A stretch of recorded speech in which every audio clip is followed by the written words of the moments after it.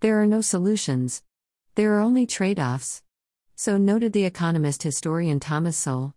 This principle applies to climate policy. The most reasonable way to measure the relationship between temperature and mortality is to look at both deaths by cold and deaths by heat.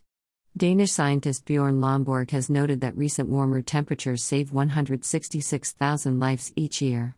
His conclusion is based on a Lancet Journal article written by 69 researchers. The Lancet article reports that annual average excess deaths due to non-optimal temperatures for 2000 to 2019 was 5,083,173. Of these excess deaths, 4,594,098, 90.4%, are due to excess cold and 489,075, 9.6%, are due to excess heat. For every death due to excess heat, there are 9.4 deaths due to excess cold. As the planet has recently warmed slightly, the number of deaths due to heat have increased. But the number of deaths due to cold have decreased even more. It is the net difference that counts.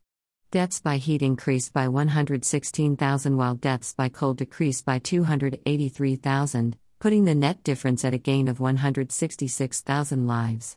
Every additional death due to increasing temperature corresponds to 2.43 lives saved from increasing temperature. If you want to reduce deaths due to temperature, you must be in favor of warming up the planet.